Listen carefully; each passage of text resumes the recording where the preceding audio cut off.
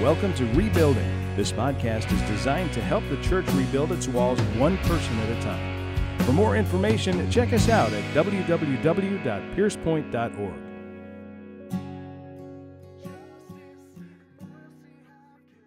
If you have your Bibles, turn with me to Romans chapter 8. Romans chapter 8. We are going to spend our time in verses 31 through 39 as we draw to a close the kind of sub-series that we have been in the series that we're in of the book of Romans. The sub-series has been our victory in Jesus Christ, our victory in Jesus, with a particular focus, not just in victory in general, but what Paul seems to communicate over and over throughout this epistle, throughout this letter, and that is our assurance of that victory. It's one thing to hear a pastor, to hear a teacher, to hear a loved one who maybe showed you Jesus for the first time, preached the gospel to you and introduced you to this truth that you live in. It's one thing for them to say, hey, by the way, you have victory. And for you to say, well, I know I'm supposed to think I have victory. I know I'm supposed to have victory. But how do I know that I know that I know that I have victory? And this is a really important thing. Our words fall flat as people, I think, is just, everyday people that are following after Jesus. Our words fall flat at times. But the word of God endures forever. And if we will remember that, the words that Paul writes are inspired words. Though those words are not written to us, they were written to the church in Rome, they are written for us, okay? So there's a difference between being the recipient of the letter and being someone who benefits from the letter, okay? And so what Paul convinces us of is that we not only have victory, but why we have victory. And what I hope to show you today is that victory is actually rooted in the character of God. So in this respect, you don't have to take my word for it. I sound like the Reading Rainbow guy, but you don't have to take my word for it. You can take the character of God as that truth, and it's just an amazing idea. So here's what we've studied over the past couple of weeks with regard to our victory and the assurance that we should have in it. When it comes to our victory, the Spirit of God Himself is interceding on our behalf. How many of you remember this from 2 weeks ago? The Spirit of God is interceding on our behalf. The Scripture says with groans that are too deep for words, but the Spirit of God is interceding on our behalf. Now, you might say, how does that communicate my victory in Christ? Or how does that communicate my assurance?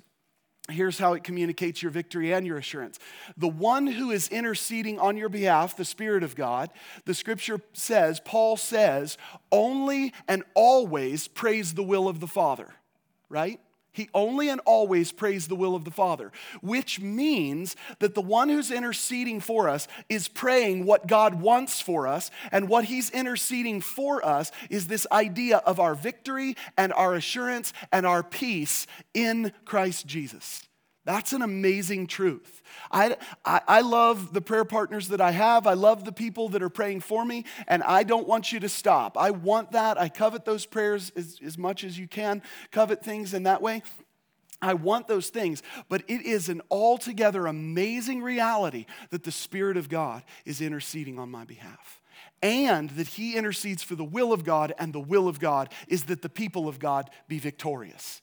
That, to me, is an amazing truth. The next thing that we learned the following week, and we paired this with two things that we learned last week, and that is God is causing all things to work together for our good. How many of you know that? God is causing all things to work together for our good. Now, I just want to briefly remind you of what Paul has in view here. It is true, church, it is true that God cares for the sparrow and He cares more for you. Okay, so Jesus says, look to the sparrow, look at the birds, okay? Become a bird watcher is what God is telling us. Look at the birds. If He takes care of them, how much more will He take care of you? So when it comes to your everyday needs, when it comes to the food that you need or the clothing that you wear, or when it comes to peace inside of your workplace or things like this, understand there's a promise in Scripture for this. God cares for you more than He cares for the sparrow. Make sure you get that. But what Paul has in view when he says God works all things together for the good of those who love him and are called according to his purpose is that God is working the trials, the tribulation, the persecution, the pain that we face for standing on the gospel of Jesus Christ. The pain that we face for declaring his name to the world. Okay, so Paul has perfectly in view in this that all things that God works together are the tribulations, trials, and sorrows that you face for walking after Jesus. The reason why we've made it mean something else, or the reason why that sounds foreign to some, is because we are largely unpersecuted in the church today. In American church, at least. We're largely unpersecuted. We go about, listen guys, we get to worship here on a Sunday morning without any fear of reprisal, without any worry of threat on our body, on our life, on anything. Isn't that an amazing truth? We should take that for what it is, a beautiful mercy, a beautiful grace, but we often take it for granted. So since we're so disconnected with persecution, we just read what we want into the Bible at times. God works all things together for my good. That means when my refrigerator goes on the fritz or my car breaks down, God's working it together for my good. And sometimes you're going to find out you don't see much good in the end of it, okay? It's just that your car was old and junk, okay? So you got to smile about it and just move on. But God tells us that he is causing all things to work together for our good. Now, when Paul says that, it has all of these echoes of the past. It has all of the echoes of Joseph in Genesis. The story of Joseph is that God called Joseph for a purpose, didn't he? God called Joseph for a purpose. He gave him a vision. He gave him a message that he was to declare. When he began to reveal that message, his brothers, human as they are, his brothers rejected it, okay? Not only did they just say, you're a harebrain and we don't like what you have to say, they sold the dude into slavery, okay? Now, anybody have a brother like that?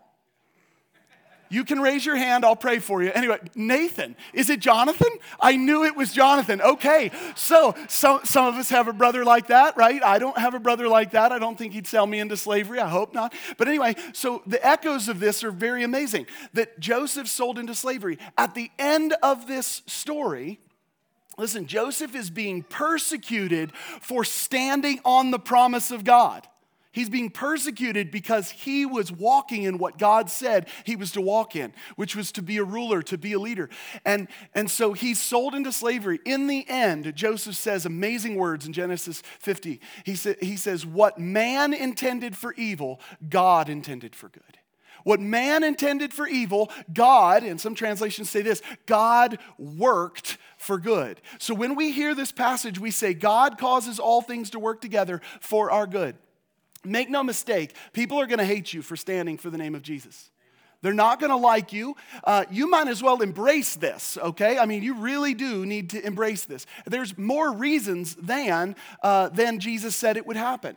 The reasons are that in Romans chapter 8, verse 17, the Apostle Paul says it's through persecution that our glorification comes, right? Momentary light affliction is producing in us an eternal weight of glory. We need to remember that. So when we face persecution for our faith, it's a good thing.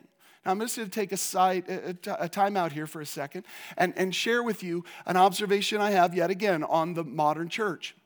The reason the modern church is capitulating to the culture in reference to things like sexuality, in reference to things like abortion in some cases, in reference to things like how the church should be run and leadership and all of these things, the reason why the church is capitulating is because the church despises persecution for the name of Jesus. The church has been fed a bill of goods that says if you face persecution, you're doing it wrong. If you face persecution, you are doing it right. Now, you can be a jerk. Can you say that with me? I can be a jerk. Say that. I can be a jerk. Phil, say it out loud. It's really good. I can be a jerk, right? Your kids told me that too. Anyway, so the idea, that was bad, right? But anyway, it's okay. He loves me. So the idea is that we can be a jerk. We can stand on a street corner with signs that say God hates so and so and so and so, right? We can do that. Or we can actually read the Bible and realize that God so loved the world, he gave his son to redeem so and so, right? But the reason why we shy away from so many things is because we've been taught if we're being persecuted, we must be doing something wrong. After all, isn't Jesus loving? Isn't Jesus just the most amazing, like hippie 70s God that we've ever seen? And he just wants peace, love, and Jackson 5 and all that Jackson 4, they just keep falling off. But you get the point. You guys need to catch with my jokes, man. It's really good stuff. But anyway, so wah, wah. Okay, but here's the point. We've got to be careful, church. We've got to be careful. We are not going along with the culture. We are standing against the tide. We are standing against the culture. Make sure you realize that. So people are going to hate you for this, and here's how big our God is. And this is what speaks to our victory in Jesus. No matter what comes your way, God is causing that persecution to work together for your good. And when I get to the end of the message today, you're going to see something the Apostle Paul says that I believe will just make your heart come alive. Irenaeus, who was one of the early church fathers in 180, he said this when it came to the sovereignty of God and God being able to work all these things together for our good. He said, I reject the puny God of the Gnostics. I know some of you don't know what I'm talking about. Irenaeus said, I reject the puny God of the Gnostics who has to meticulously determine all things for him to remain sovereign. It's a powerful, powerful thing. See, God doesn't have to play both sides of the chessboard to win. He's actually more powerful than that. He plays his side and you never win against him, right? He always wins. He can take all things and work it together for the good of those who love him. Now, when it comes to my assurance of my victory in Jesus, that's the one I'm standing behind. It doesn't matter what people throw at me. It doesn't matter. God is working it together for my good. I can rest in that truth, okay? The third thing that we learn is that the past has confirmed all of these things. God is the same yesterday, today, and forever, amen? Yesterday, today, and forever. And Paul, by way of example, tells us a beautiful thing about God's past. He says, those whom he foreknew, the term prognosko, those whom God foreknew. It has every time in Scripture, those whom God has had a previous relationship with. And in Paul's view, as well as in chapter 11, verse 2 of Romans, Paul is referring to the Israelites. Those whom God foreknew, he knew in the past. Guess what he did for them? He predestined them to be conformed to the image of his Son. Those whom he predestined, he called through the gospel. Those whom he called, he justified. He justifies by grace through faith. Those whom he justifies, he glorifies. Romans 8:17. If we suffer with him, we will be glorified with him. There is a journey in this desert life that we're living. The parallels of the Old Testament to the New Testament are intense. We, being set free from our sin and death, have begun a journey through the wilderness of this life, through our exodus to the promise of God. And it is an amazing, amazing, amazing promise, okay? So God is working that together. He's done it in the past. Why should we be afraid of the future? The answer is we shouldn't be afraid of the future. If God is for us, who can be against us? So we see this over and over in Scripture. Today, I want to connect all of these things together with the character of God. Today, I want you to see the nature of the God that we serve. You see, it's one thing for us to look at just his actions. We could say God intercedes for us, but you don't necessarily know what character he has.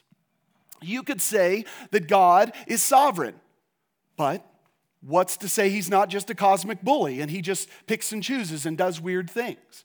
You could say that God is the same in the past and that he will be the same in the future, but you would ask the question, for whom? For whom? And you don't know the nature of the very God that we serve. Well, today I hope you will see all of these things through his character. You see, when God's word says that he's interceding for us on our behalf, we need to see something about his character. Now, question for you. Who prays for you? Do your enemies pray for you? Some of you are like, yeah, but listen, that's a different type of prayer. They're praying for your demise. This is a different thing, right? But when you think about, do your enemies pray for you? You're going, no, that's absolutely not the case. That wouldn't be the case. Do you pray for your enemies? Now, be honest with me. I didn't ask if you knew you should. I'm asking if you actually do, right? Sometimes, right? Right? This is just true of us, okay? But here's what I want you to see about the intercessory nature of God and what it says about his character and what it then should say about us as Christians. In Matthew chapter 5, Jesus gives the Sermon on the Mount, okay? Matthew 5, and he moves on through 6 and keeps going, and it's an awesome, long sermon. After my heart. Anyway, so he goes through and he gives the Beatitudes and he talks about what it looks like to be a kingdom a kingdom person in God's economy, in God's ways. And then at the end of chapter 5, he says this. He says, I want you to love your enemies and I want you to pray for those who persecute you. Now, we got a sign-up sheet in the lobby for anybody who's ready to do that all the time, never without exception, right? This is hard to do, but Jesus says this is what he wants us to do. Love our enemies and pray for those who persecute us. Then he says, as far as the world goes, they love those who love them. Everybody does that. He says the Gentiles love those who love them. The tax collectors love those who love them. How many of you know it's easy to love those who love you? Maybe you know that, okay? So Jesus says everybody can love those who love them. But what I want you to do is I want you to love your enemies and I want you to pray for those who persecute you. And this is where it gets amazing what God says next. Jesus says, therefore, be perfect as your heavenly Father is perfect. Do you know what he just said there? He told you and I to love our enemies and to pray for those who persecute us. And then he said, therefore, in light of what I've commanded you to do, I want you to be perfect as your heavenly Father is perfect. Do you know who Jesus prays for? His enemies and those who persecute him. How do I know that? All of us were enemies of God when God came to save us. Every last one of us. There's not one of us that was, well, I was pretty good. God didn't really have to save me. We were all enemies of God. And guess what? God even prayed for those who persecuted him. Look at what he says on the cross. Father, forgive them, for they know not what they do. Wow, that's an amazing idea. What I'm trying to draw your attention to is the very character of God. God is praying for us. He's interceding on our behalf. And he is doing so even for those who have set themselves up as his enemies. And he expects you to do the same. That to me is an astounding idea. So what's my victory in Christ? It's sure. How do I know that it's sure? I know that it's sure because God is interceding on my behalf. What type of intercession? It is a holy, perfect, complete intercession. He loves me. Now, I do this a lot, and I find myself doing it more lately than I have in the past, but I want to take a second, time out. I'm going to pull a Saved by the Bell moment here. That shows my background. Anyway, I'm going to pull this time out so everything else pauses while I talk to those who are theologically minded, okay? I just want to share something with you. I want to share something with you because the scripture tells us that God is interceding on our behalf, and it also says that he wants us to be perfect as he is perfect, and that means interceding for our enemies. God is doing that. It is abundantly true, abundantly clear that God's word says that he burns with indignation every day. I know that you didn't want to hear that, but God's character is love, yes, but it does say in scripture that he burns with indignation every day, okay? Just keep that, if you're theologically minded, I want you to keep that in your mind. It also says that God hates sin. Okay? Scripture says that God hates sin. And contrary to popular opinion and internet memes, the Bible says, and come talk to me afterwards if you want to, the Bible says that God hates sin and those who practice it, which actually means God hates sin and sinners, no matter what Joel Osteen tells you. Ow! God hates sin, love the sinner. That's what we hear all the time, right? Time out a second. God burns with indignation, he hates sin, and those who practice it. But here's where the turn happens. The scripture does not say, as some in the church have contorted the gospel to say, for God so hated the world, he killed his son. That's what many think the scriptures say. God is just up in heaven and he's livid all the time. Well, he burns with indignation every day. You've got a passage for it, right? And he just despises people and he's writing them off. The Bible says, even though he is angry, even though sin just infuriates him and frustrates him, though God hates sin and the practicers of iniquity, the scripture said, for God so loved the world that he gave his one and only Son, that whosoever believeth in him should not perish, but have everlasting life. There's an amazing image of the character of God. He prays for those who hate him. He prays for those who are his enemies. He intercedes on their behalf. He wants that none should perish, but that all come to everlasting life. Yes, we can see this on one side of Scripture, but we must not miss that God so loved the world, he came here himself for us. Church, it is not good to view God through one lens. It is not good to see God only through one side of his character and not the other side of his character. To do so is to follow a false God. God may hate sin and those who practice it, but he came so that you don't have to remain. He came to redeem you and set you free. He came that you might have life. This is the most beautiful gospel in the world. There's tons of good news out there, but nothing that rivals this level of good news. The gospel is not for God so hated people, he killed his son. It makes no sense. The gospel is for God so loved his enemies, the world, that he gave his one and only Son. Let's keep that firmly in our mind as we declare the gospel to a lost and dying, set up as enemies against God world. Let's remember that. He loved them enough to die for them. Doesn't matter what my opinion is. He loved them enough to die for them. So he intercedes on our behalf. God is sovereign. That's the next piece where we need to see his character. God is sovereign. God is all-powerful. God is not only for us, he is unstoppable, church. If that's true, aren't you more secure in your victory? Are you? I think I'm preaching to a bunch of quiet people today. Are you more secure in your victory when you know that God is unstoppable? Of course you are. Because who does your security land in or rest in? Him, not you. How many in this room are stoppable? If you don't raise your hand, I'm going to prove it to you here in a second, okay? So I need a volunteer, right? So we are stoppable. God is not stoppable. He is sovereign. His character of this unstoppability is an amazing thing to assure us of our victory. Next, God is faithful. That past work that we talked about. God is the same yesterday, today, and forever. His character begins to show us something that is absolutely amazing. I fall in love with him more every day because in light of his character, I see how good he is. And consequently, I often see how horribly wretched I am. But that's the contrast. That's what's so beautiful about him. He is so good.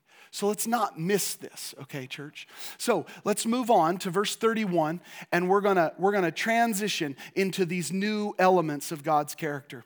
It says this. It says, "What shall we say to this? If God is for us, then who can be against us?" What do you see about God's character right there? He is for you. He is for you. And that's his will. He does what he wills, right? So God is for you. And so he's acting in that character. If God is for us, then who can be against us? Do you know what the implied answer is? No one. The implied answer is no one or no thing. Why do we struggle about things being against us? Why do we struggle about things like stealing us away from the Father? Why do we struggle with even the work of the enemy, church? Why do we struggle with that? Is the devil more powerful than God? Can he thwart what God is doing? No. Paul actually says it at the end of this chapter, and I'll prove it to you then. But we're not worried about the enemy. This is also why we shouldn't pick a fight with the devil. I know this is contrary to many of you. Don't pick a fight with the devil. The scripture says resist the devil and he will flee, not punch him in the nose. Okay? You know why? Because you'll end up like the 7 sons of Sceva, naked and beaten. He is stronger than you are. He is not stronger than the God you serve. Michael the archangel is said to have looked at Satan and said, "The Lord rebuke you." Are you as strong as Michael the archangel? No. So I wouldn't mess with it. I wouldn't mess with it. I would live by faith. And here's the faith you have. Nothing can separate me from the love of God. Right? The devil does not hold a candle to who my God is. So what can separate us? What shall we say then? If God is for us, who can be against us? The answer is no one. But what Paul goes on to say here is an interesting evidence of his character. Follow with me. Verse 32. He who did not spare his own son, but delivered him over for us all, how will he not also with him freely give us all things? Walk it through with me. He who did not spare his own son, back to John 3:16, for God so loved the world that he gave his only son. Not for God so hated the world, he killed his son. For God so loved the world, he gave his son that we might have life, right? Romans 5:8 says, while we were yet sinners, Christ died for us. But go back to Romans 5 and look at the beginning passage of verse 8. Romans 5 verse 8 actually starts this way.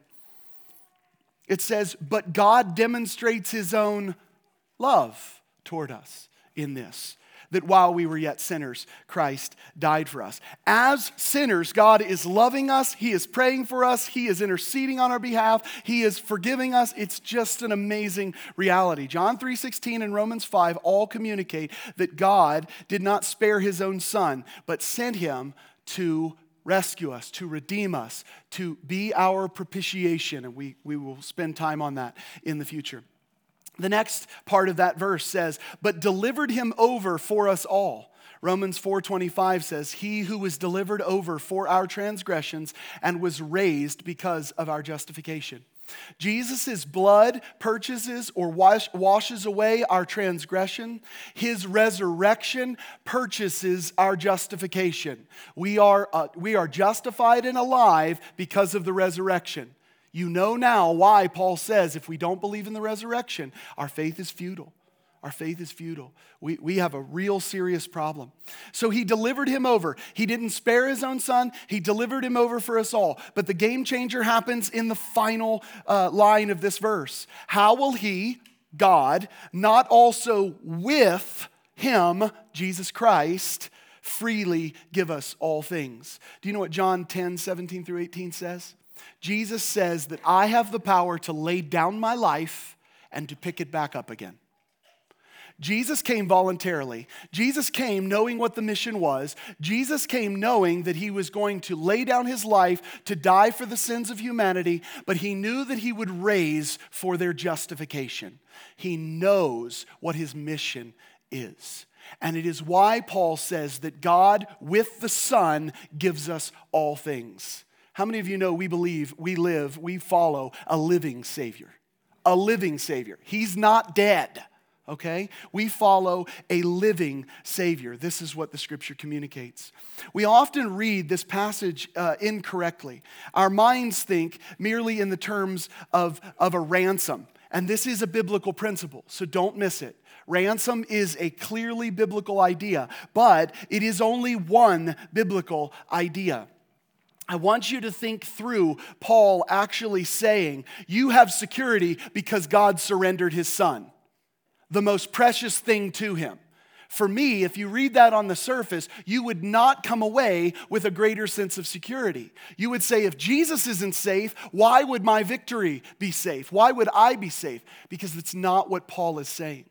What Paul is saying in all of this is that he is not going to be thwarted in his mission to save you. Nothing will separate you from the love of God, and the proof is in the character of God. He self-sacrificially came to earth for you.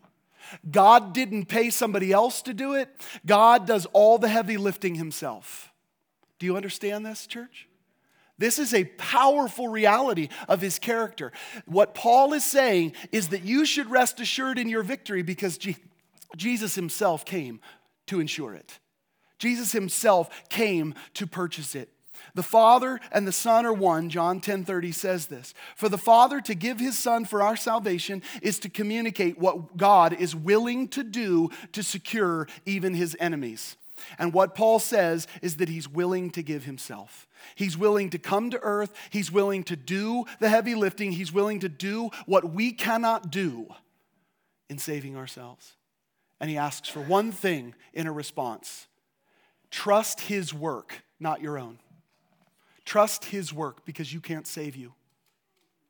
There are many in the church today that would believe that faith is a work, and it's a categorical mistake because faith is said in the scripture to, true faith is to have works, which means it cannot be a work in itself. Otherwise, that's actually a self-defeating statement. Faith without works is dead, but faith is a work, so just have faith.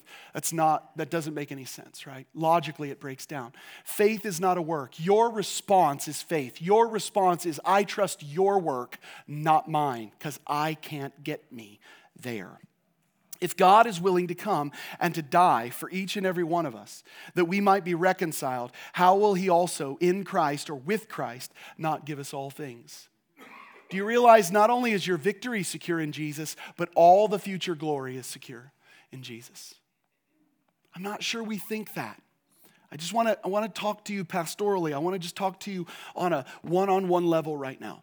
How many of you, with just honesty, just tell me honestly, how many of you wake up on a Monday morning and you wonder whether or not God loves you? Raise your hands. You wonder. Come on, raise your hands. It's okay. You can raise your hands. You wonder because there's something in you that says, I'm not sure I did it right. I'm not sure I was living up to the standard. If God knows me like I know me, then why would he want to love me, right? Barney shared with us this morning in his Bible study with Barney, right? That's what we're going to call it, Bible study with Barney. In his time, he shared with us this idea that God knows your thoughts. He knows your heart. He knows your mind, and yet he still loves you. That's an amazing thing. But here's the deal. We struggle with this a lot as Christians. Some of us might not be willing to admit it. But we struggle with this and we go, God, do you love me? And here's the way you can become assured. You get back into his word and you read passages like Romans 8:31 through 39 that says, nothing can separate you from the love of God. Right? Neither height nor depth nor principality nor things present nor things to come. Nothing can separate you from the love of God. Rest in him, church. Do you see that? So as you're leading your life this week, I want you to have faith this week. What is faith? Trust in his work. Stop trusting in your own. Do you know that we sin and fall short all the time? Do you know that we're just messes as people? If you don't know that, ask your wife sometime. You know, we're messes as people, but the truth is that God is for us. And that, Dave, don't tell her that. No. You're not supposed to tell it to your wife. She's supposed to tell it to you. Anyway, okay. So the idea here is that God has us secure. So on a pastoral note, I want you to know that although that struggle is real, you need to look back to his word for your security. You need to trust him for your security. God came for you. Verses 33 and 34. Here's what they say. Verse 33 and 34. Who will bring a charge against God's elect? God is the one who justifies. Who is the one who condemns? Christ Jesus is he who died. Yes, rather, who was raised, who is at the right hand of God, who also intercedes for us. Series of rhetorical questions, but let's track them down. Who will bring a charge against God's elect? A term that means God's chosen ones. Who will bring a charge against God's elect? Answer is no one. It is actually written in the Greek to imply the negative response. Greek language can do that, whereas English, we often have to rely on the speaker to tell us what they imply by their rhetorical answer. Greek actually defines mood and shows us how this works. And so, who will bring a charge against God's elect? Nobody. And here's why. Because it's God who justifies. Who justifies you? God. Can you justify you? No, you can't. The reason why some of you raised your hand and said, I don't know if God loves me, is often because we're stuck in this hamster wheel of trying to earn it and justify ourselves. The resurrection of Christ Jesus justified us. We cannot justify ourselves. Please hear me. So verse 33, who will bring a charge against God's elect? No one, for it is God who justifies. Who is the one who condemns? The interesting answer is God. God's the one who brings condemnation. But what do we have? It's back to the character of Jesus. He's praying for us. Look at what it says. Christ Jesus is he who died, yes, rather, who was raised, who is at the right hand of God, who also intercedes for us. Your best prayer partner in the world doesn't hold a candle to the Spirit of God and the Son of God. Who will bring a charge against God's elect? Nobody. Nobody. It's God who justifies. Who's the one who condemns? It's God who condemns. But Jesus is interceding for you. Do you know he loves you? Like, you're not happy enough when I say that he loves you, and you need to get some smiles on your faces, because this is game changing. This is life changing. He loves you. He is for you. Wow. That to me is amazing.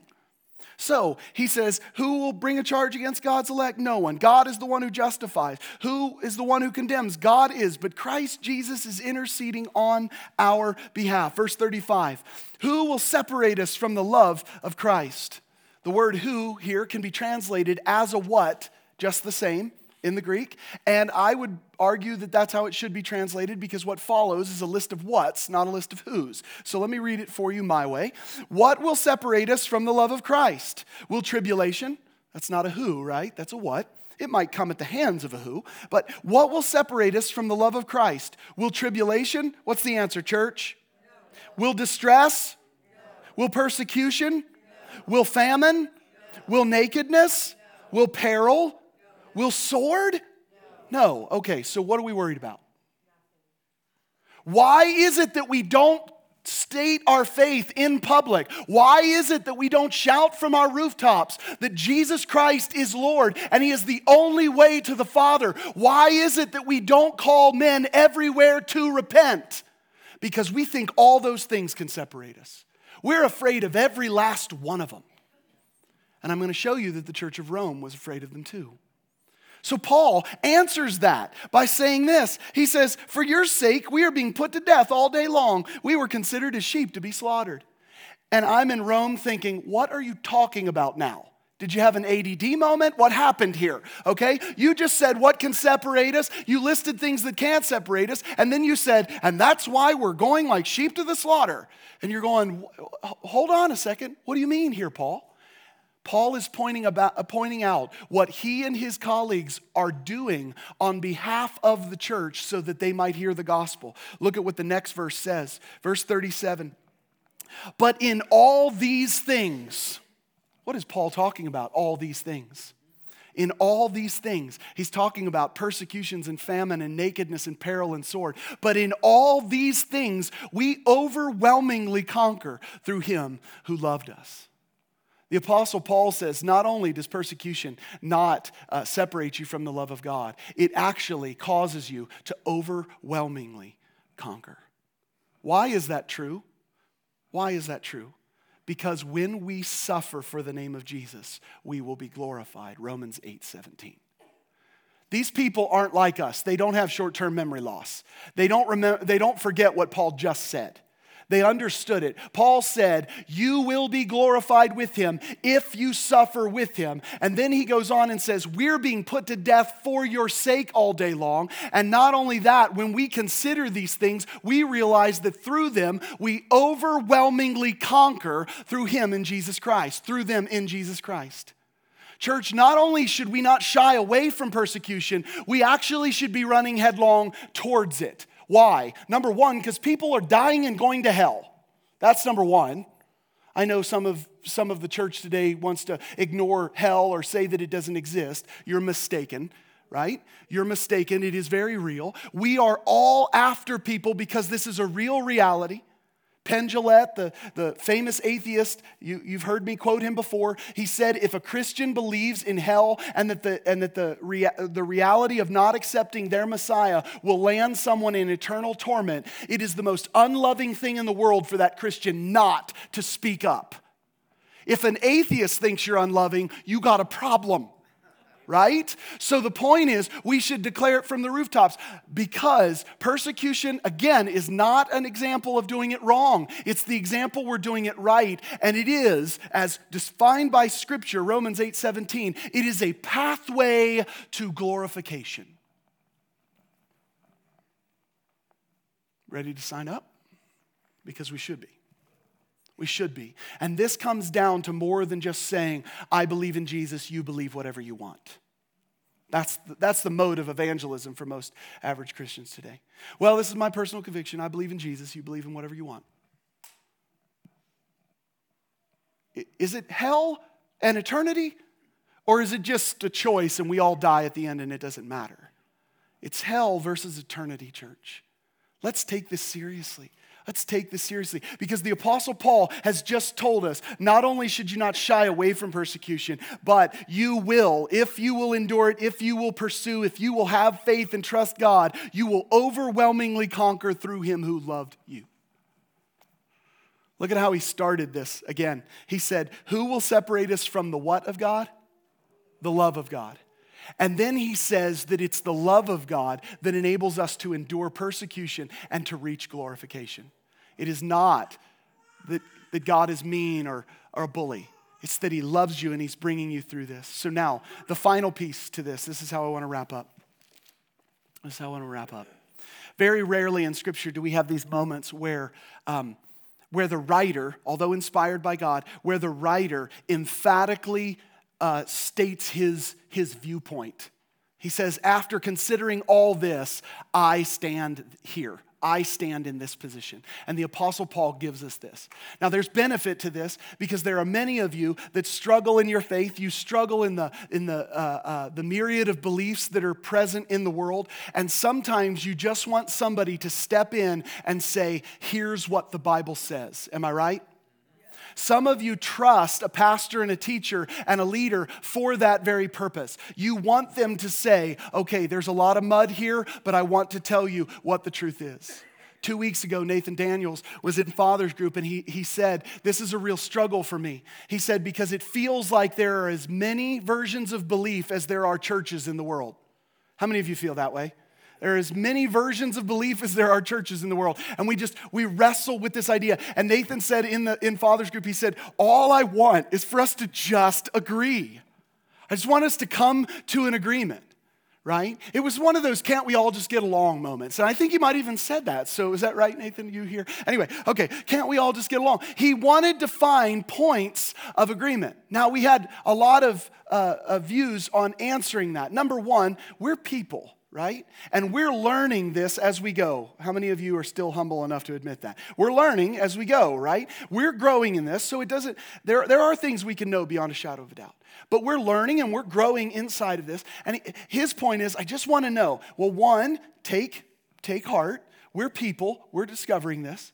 Number two, there is one truth. God's word is it. It declares what his truth is. So don't worry. We can look to it. We can argue about its points, but we can look to it and we can fight for it. But there are moments where the people like Nathan Daniels are simply crying out for a pastor to say, can you just tell me your thought on this?